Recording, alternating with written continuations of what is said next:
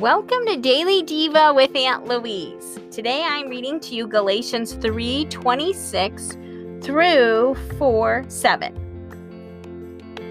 You are all sons of God through faith in Christ Jesus.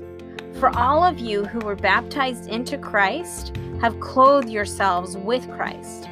There is neither Jew nor Greek, slave nor free, male nor female, for you are all one in Christ Jesus. If you belong to Christ, then you are Abraham's seed and heirs according to the promise. What I am saying is that as long as the heir is a child, he is no different from a slave, although he owns the whole estate. He is subject to guardians and trustees until the time set by his father.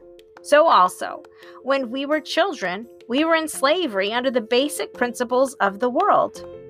But when the time had fully come, God sent his Son, born of a woman, born under law, to redeem those under law, that we might receive the full rights of sons.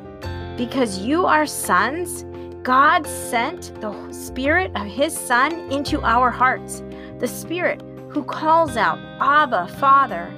So you are no longer a slave, but a son.